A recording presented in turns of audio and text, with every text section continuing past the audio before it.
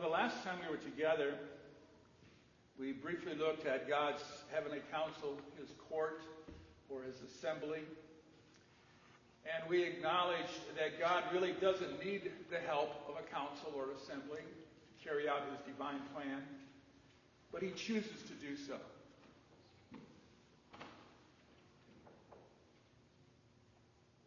He doesn't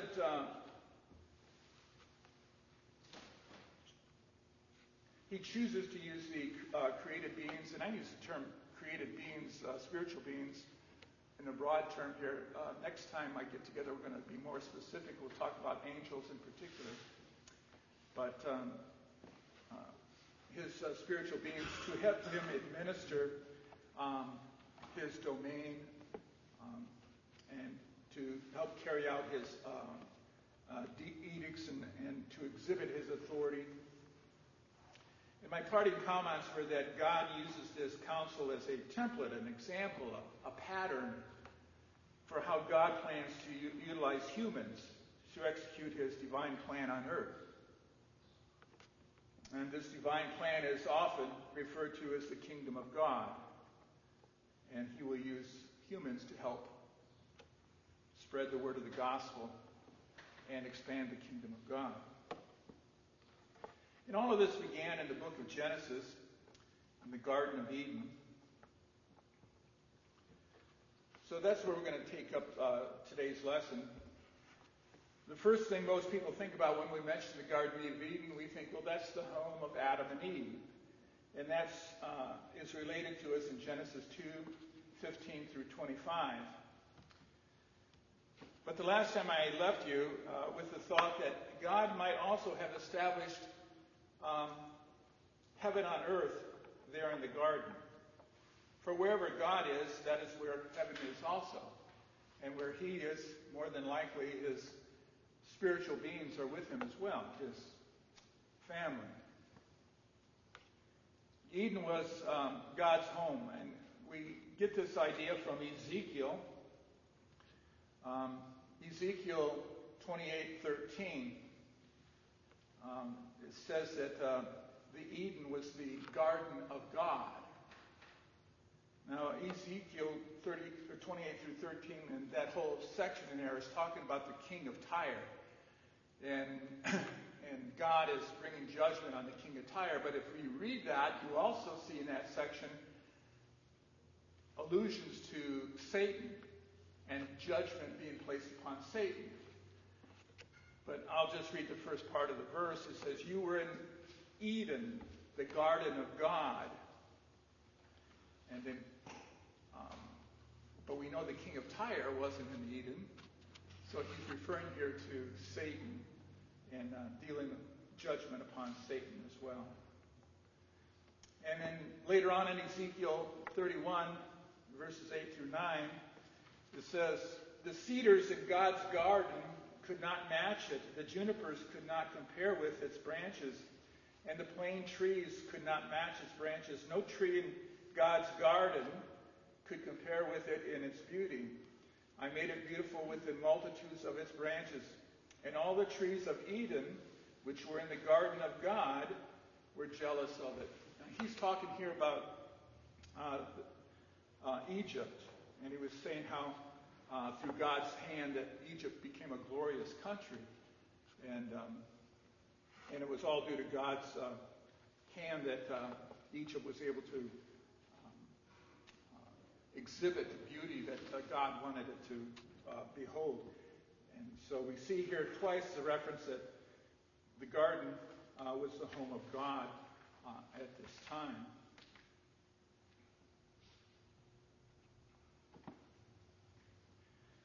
So if this was God's home, and this is where he was conducting business on earth, this was where he would conduct what we would refer to as his family business. And that business was domain or rule, authority. He was establishing the creation plan from this location. And where God is, his family, the created spiritual beings or council was probably with him as well.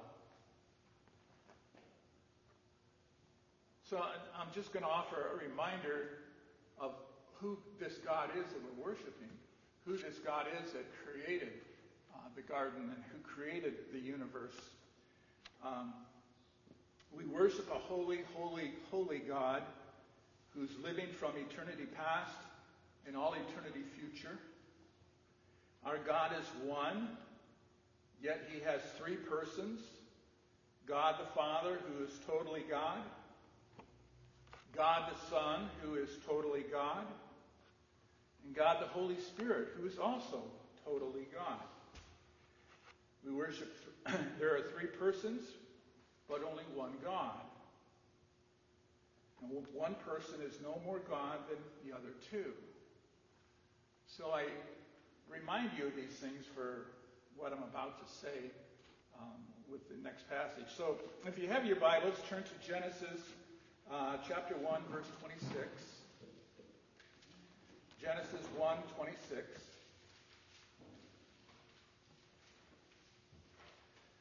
This God that I just described is making a pronouncement.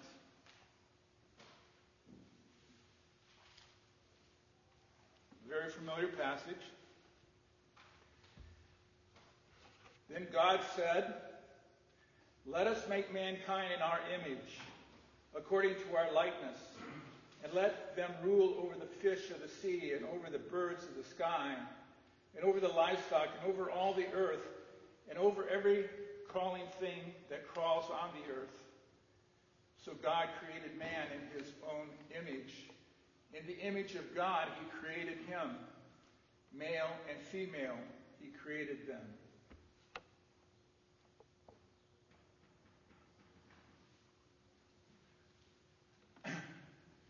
There are two popular, maybe there's more than two, but there are two popular points of view dealing with this passage.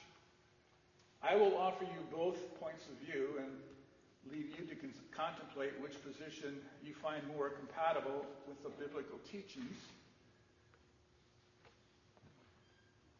Good men have fallen on both sides of this argument, but there were good men that takes both positions. So I'm not going to take a position on either one. I'll let you decide for yourself. The first argument is that God in verse 26 is declaring his intentions to create man. He's announcing it. He's making a proclamation. He's making this pronouncement to the other two members of the Godhead. That's a very simple argument. That's the first argument. The second point of view is a little bit more complicated. So bear with me as I try to share with you that point of view. According to this argument, in verse 26, God makes an announcement. And this is what I'm going to do, he says. Mankind will be created. But the question here, according to this argument, is who's he making this declaration to? If God is in the Garden of Eden before the creation of man, this kind of limits his audience considerably. This argument holds that God is addressing his created spiritual beings, his heavenly council. The people that espouse this argument don't think he's making this declaration to the other members of the Trinity. For they argue this. As I said a few moments ago, when we worship one God in three persons, they would argue that if he is one God and each person is fully God, how can one of these persons know something the other two don't already know? So let me illustrate it. Maybe it'll make it more clear. If I say to you, let's get pizza, I'm making an announcement. I'm making a declaration here. But note that with this announcement, God actually doesn't include the group in bringing about his decision. Unlike other divine council sessions, such as when God decided to deal with King Ahab, the members of God's council doesn't participate in this decision. When humankind is created in the next verse, in verse 27, God is the only one creating. The creation of humanity is something God handled by himself.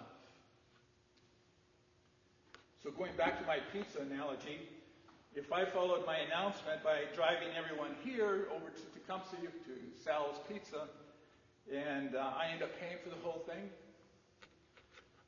then I would be doing all the work. And that's what we see happening here with God's announcement of creating humankind. It only makes sense that God would be the only one creating humans. The created divine beings of his council don't have that kind of power. In verse 27, humans are created in God's image. It says, so God created man in his own image. In the image of God, he created him.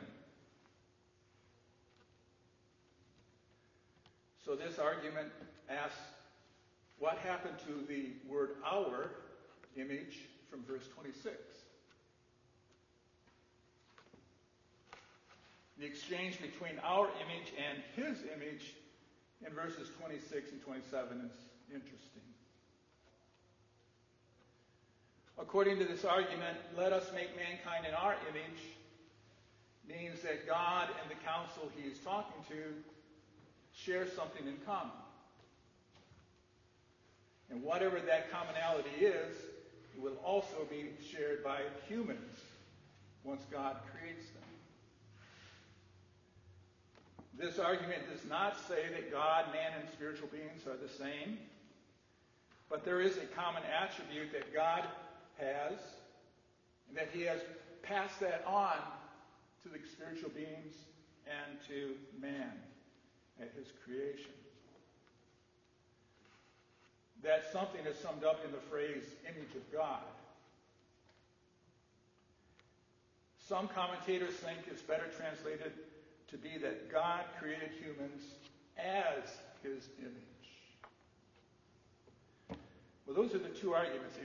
They both start off at the same place, and then the question is, who's God talking to? Who's he making the announcement to? And then they kind of end up at the same place, that God created man and created him in his own image. The question is, who is he talking to, and to what is this thing that they have in common that he's about ready to give to man? So, any thoughts or questions? I've given two arguments here. Somebody want to defend one or the other, or not, or come up with a third argument?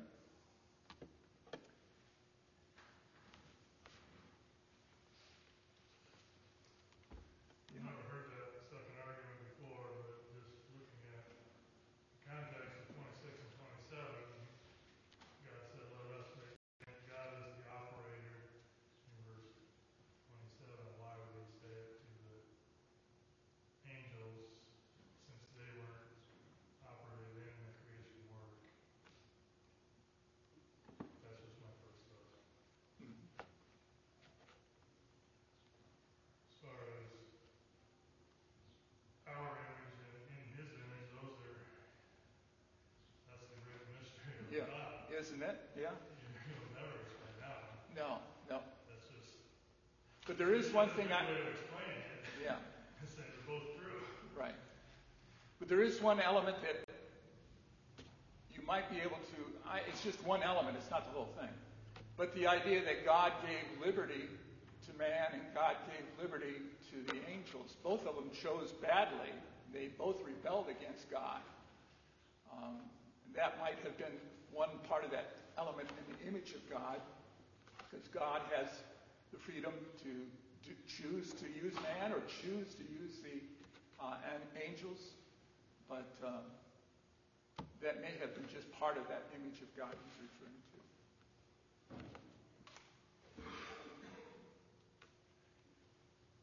Thank you. Any other thoughts?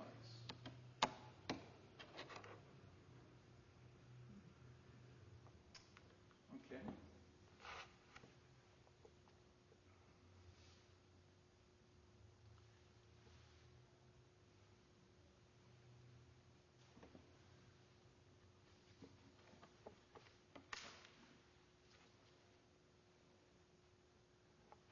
Okay, we're talking about the image of God here. To be human, because he says he's going to create man in the image of God. So to be human is to be God's imager. We are God's representatives, so to speak. Much like an ambassador is a representative of the president or the United States in a foreign land. The image of God isn't an ability given to us by God. He might give Brother Wade the ability to run in the Boston Marathon, but you lose that ability if he gets cancer in a leg and he has to have the leg removed. So it's something more than just an ability that God has granted to man. It's an attribute.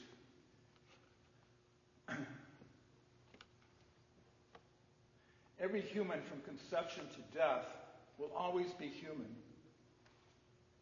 and always be God's imager. This is why human life is so sacred.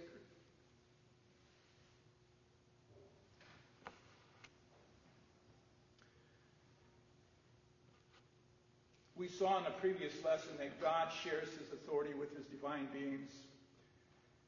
He does the same thing with humans on earth. God is the high king of all things, both visible and invisible. He rules. God is sovereign over all things. But he shares that rule with his family in the spiritual world and in the human world as well. We're here to participate in God's holy plan to make the world all that he wants it to be and to enjoy it with him forever.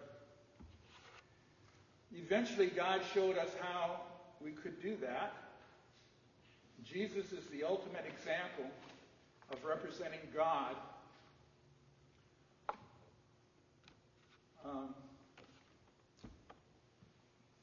Ken, could you look up Colossians 1:15?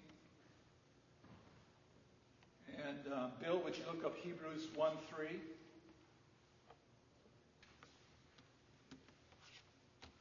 And Mr. Montry, would you look up 2 Corinthians 3:18? Jesus is the example that we should be following. God provided us, and this helps us understand the image of God better when we reflect upon who Jesus is. Colossians 1:15. He is the image of the invisible God, the firstborn of all creation. Hebrews 1:3. He is the radiance of his glory and the exact representation of his nature, and upholds all things by the word of his power. Okay.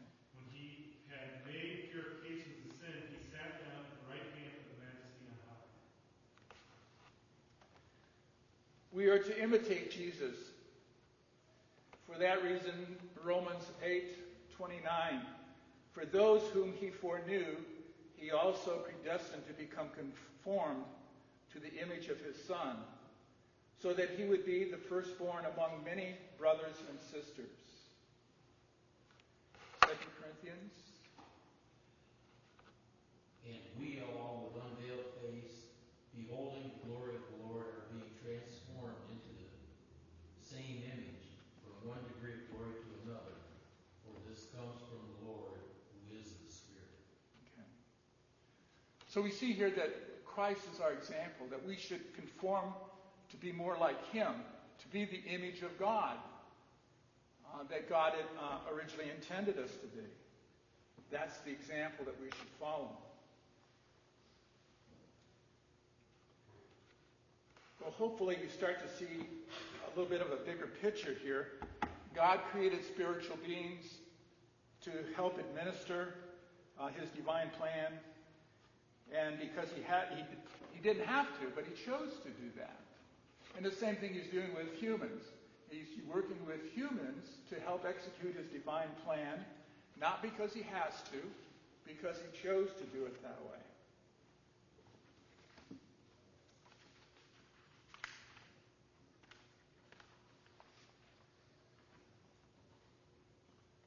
So humans were basically God's counsel on earth. We were made to live in God's presence, along with his other heavenly family. We were made to enjoy him and serve him forever. Originally, all of this was to take place on earth in the Garden of Eden. And it will again during the final restoration in Revelation 21 through 22. Again, we see God returning with his host. We see a new heaven and a new earth. We see a new Jerusalem coming down. And once again, we're reunited with the heavenly beings and the earthly beings on a new earth, the way it was originally intended to be. So you might say that Eden was where heaven and earth intersected. God's divine creation and earthly humanity occupied the same spot at the beginning and will occupy a similar spot at the end when Christ returns. However, God recognized that Adam and Eve were incapable of undertaking such a gargantuan task themselves. So back in Genesis chapter 1, verse 28, Ethan, do you have that? Genesis 1:28.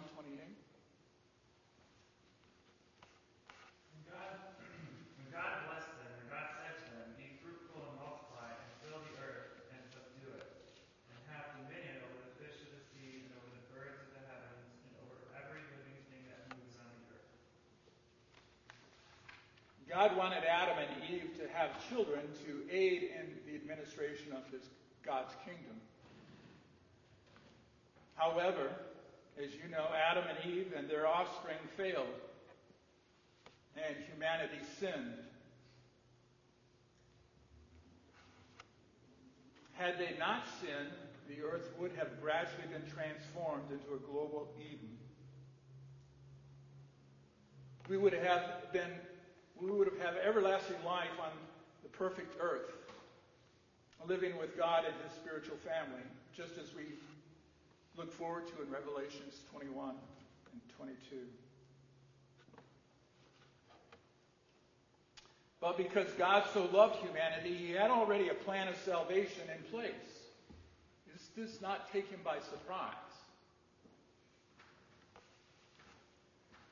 But the rest of humanity from the point of forward was destined to follow in Adam and Eve's footsteps. We have all sinned and come short of the glory of God. And without God's intervention, we deserve death. However, the idea of God wanting to join his divine family to be part of the council and live in his presence helps us begin to understand some of the interesting things that the Bible says.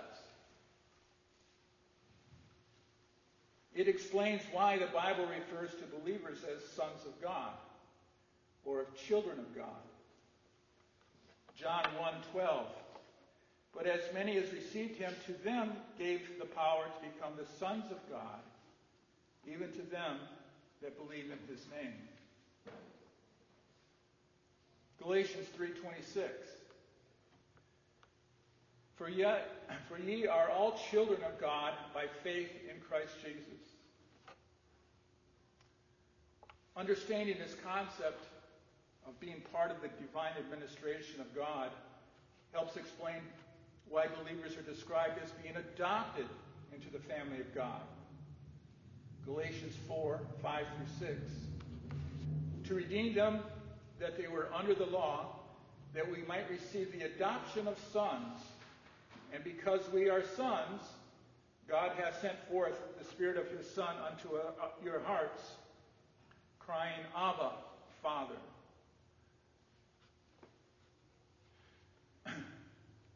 It explains as well why we are said to be heirs of God's and his kingdom.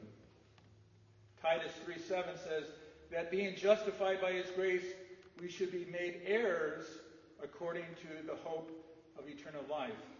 Now, the term heir here is not something you did wrong. It's meaning that you are in line of inheritance. So being part of God's family, you would inherit the blessings of his kingdom. It explains why he has promised to share the rule of nations with us. In Revelations 2:26, and he that overcometh and keepeth my works unto the end, to him will I give power over the nations.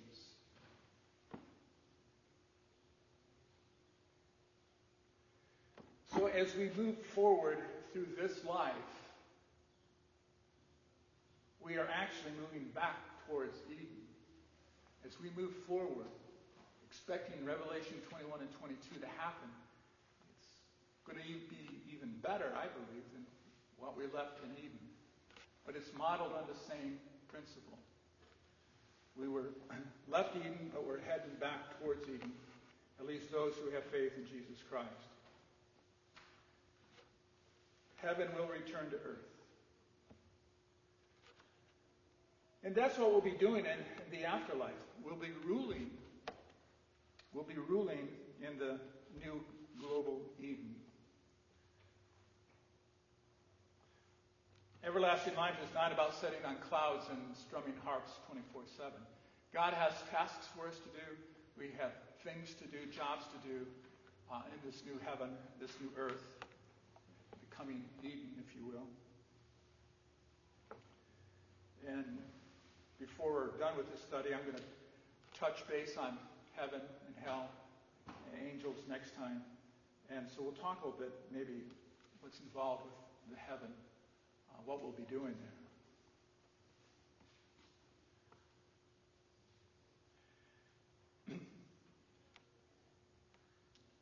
This is all about discovering and enjoying the unblemished creation and its incredible fullness alongside God, alongside our Savior Jesus Christ, and our fellow image bearers, both human and supernatural.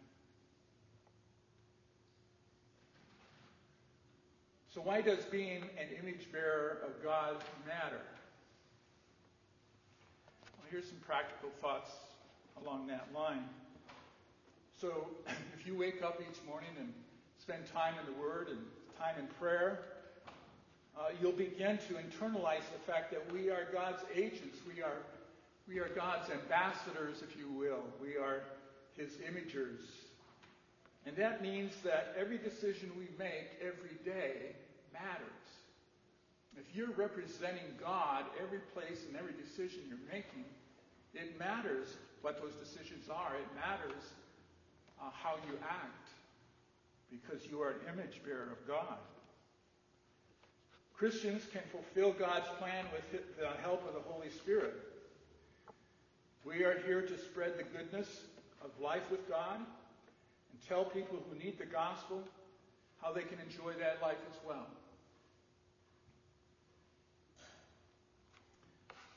Think of all the people that you've interacted with in your life. I was doing that just the other day.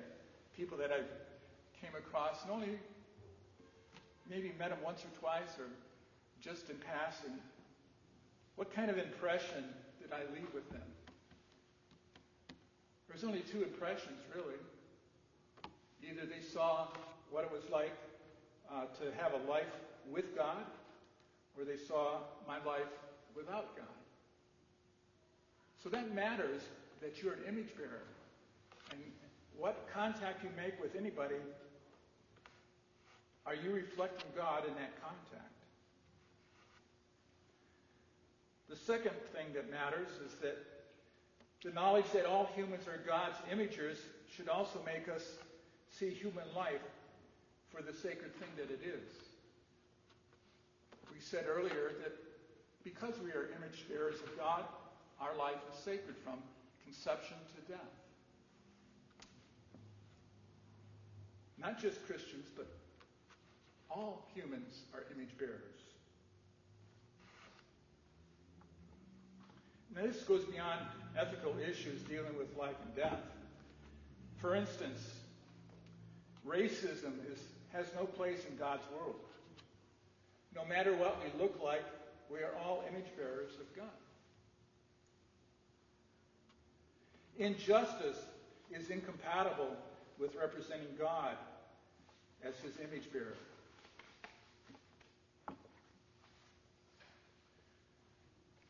The abuse of power, either at home or at work or in government, is ungodly. It's not how God dealt with his children in the Garden of Eden. So it has no place in how we deal with fellow image bearers. Lastly, representing God means every job that honors him is a spiritual calling. God doesn't view people in the ministry as more holy than anybody else just because of their job description. God cares about how each of us represents him where we are, where he's placed us. We are his image bearers. We either stand against the darkness of this world, sharing the light of Christ, or we don't. Remember, the opportunity doesn't need to be spectacular. It just has to be taken advantage of. Any thoughts or comments or questions? We've finished early today. What do you think an image bearer of God entails?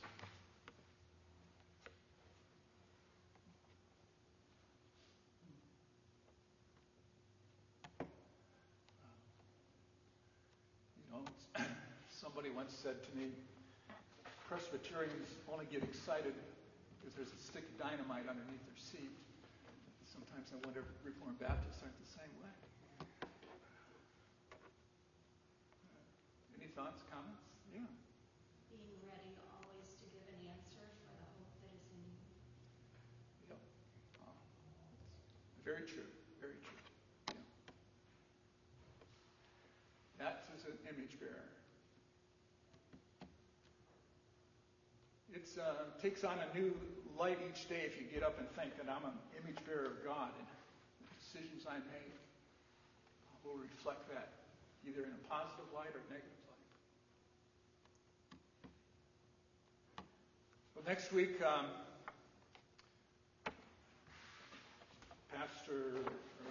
we'll have Tim Kuhn, I think, will be here giving his testimony during this hour. And he'll be preaching 2 services next week. So I'll be back the following week, and we'll be talking about angels that week. So think about anything you want to discuss in that area. Unseen realities. Well, we're about 8 minutes early here, so don't go downstairs for a while because they're still having class down there. Thanks for your attention. Ken, would you close in prayer, please?